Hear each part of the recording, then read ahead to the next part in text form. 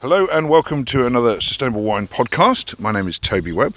I'm delighted to be standing in the middle of a wonderful vineyard in Alentejo in Portugal, and with me is João Barroso, who's the Sustainability Manager for Wines of Alentejo, and a special guest who runs the vineyard. So João, welcome to the podcast, and introduce your colleague and tell us where we are. Welcome, Toby. Thank you, Toby. We're in the Coelheiros, Herdade Coelheiros. It's in the district of Évora, and standing next to me is a young promise of the sector called Luís Patrão. He's the manager at Coelheiros, and he's the one who's going to be helping us to understand a bit better the magic that they've been doing over here in terms of sustainability and climate change adaptation.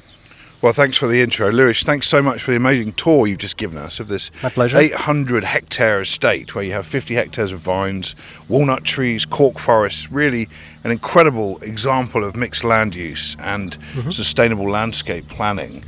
Just tell us a bit about the history of this estate. How did it come to be this way? Well, so the estate is quite old. It has started in 1467.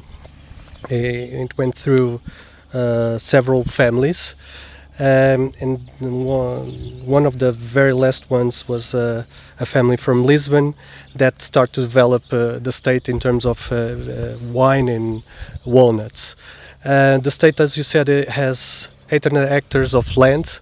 The biggest area is actually forest, cork forest, which are for us the biggest inspiration for what we are doing in terms of farming.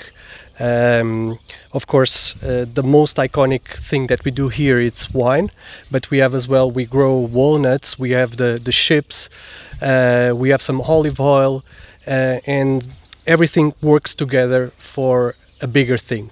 That's the main thing that we are doing here. It's not just about wine. Probably wine is the most known thing, but iconic.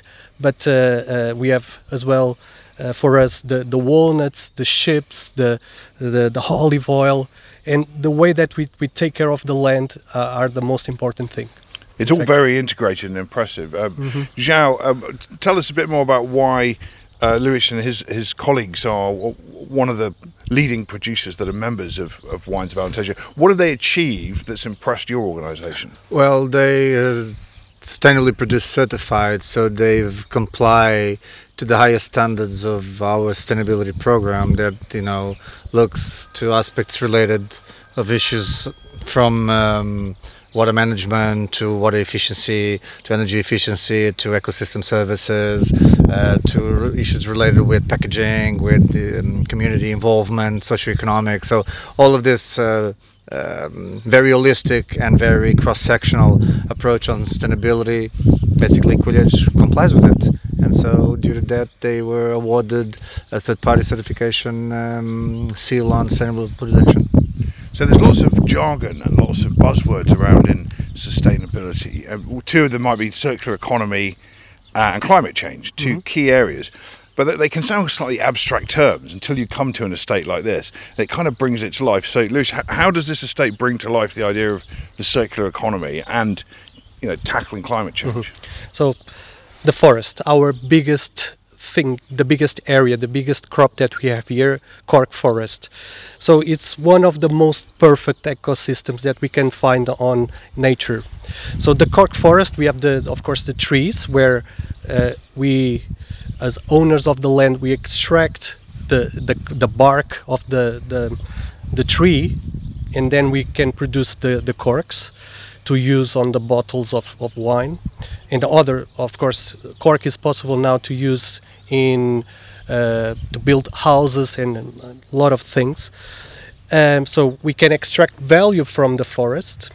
Then we have the animals, the sheep, which we can feed the sheep with the grass that grows under the trees. And the sheep, they help us to do the fertilization and to control the grass and to keep the forest clean. And that's a very important thing, as we are in Portugal, and Portugal is famous for very big and dangerous wildfires. So in this kind of forest is very important, because since we extract a lot of value from it, we need to protect. So the animals help to control the fires, the wildfires that we have.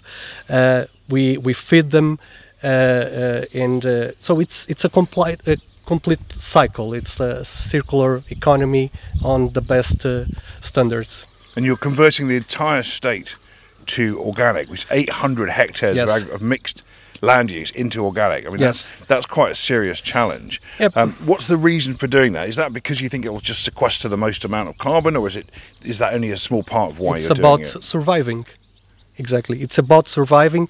It's about to. I start the introduction saying that the state started in 1467. So it's about 600 years of history. So if we want to keep people living here, keep a business in this area, we need to think about the future.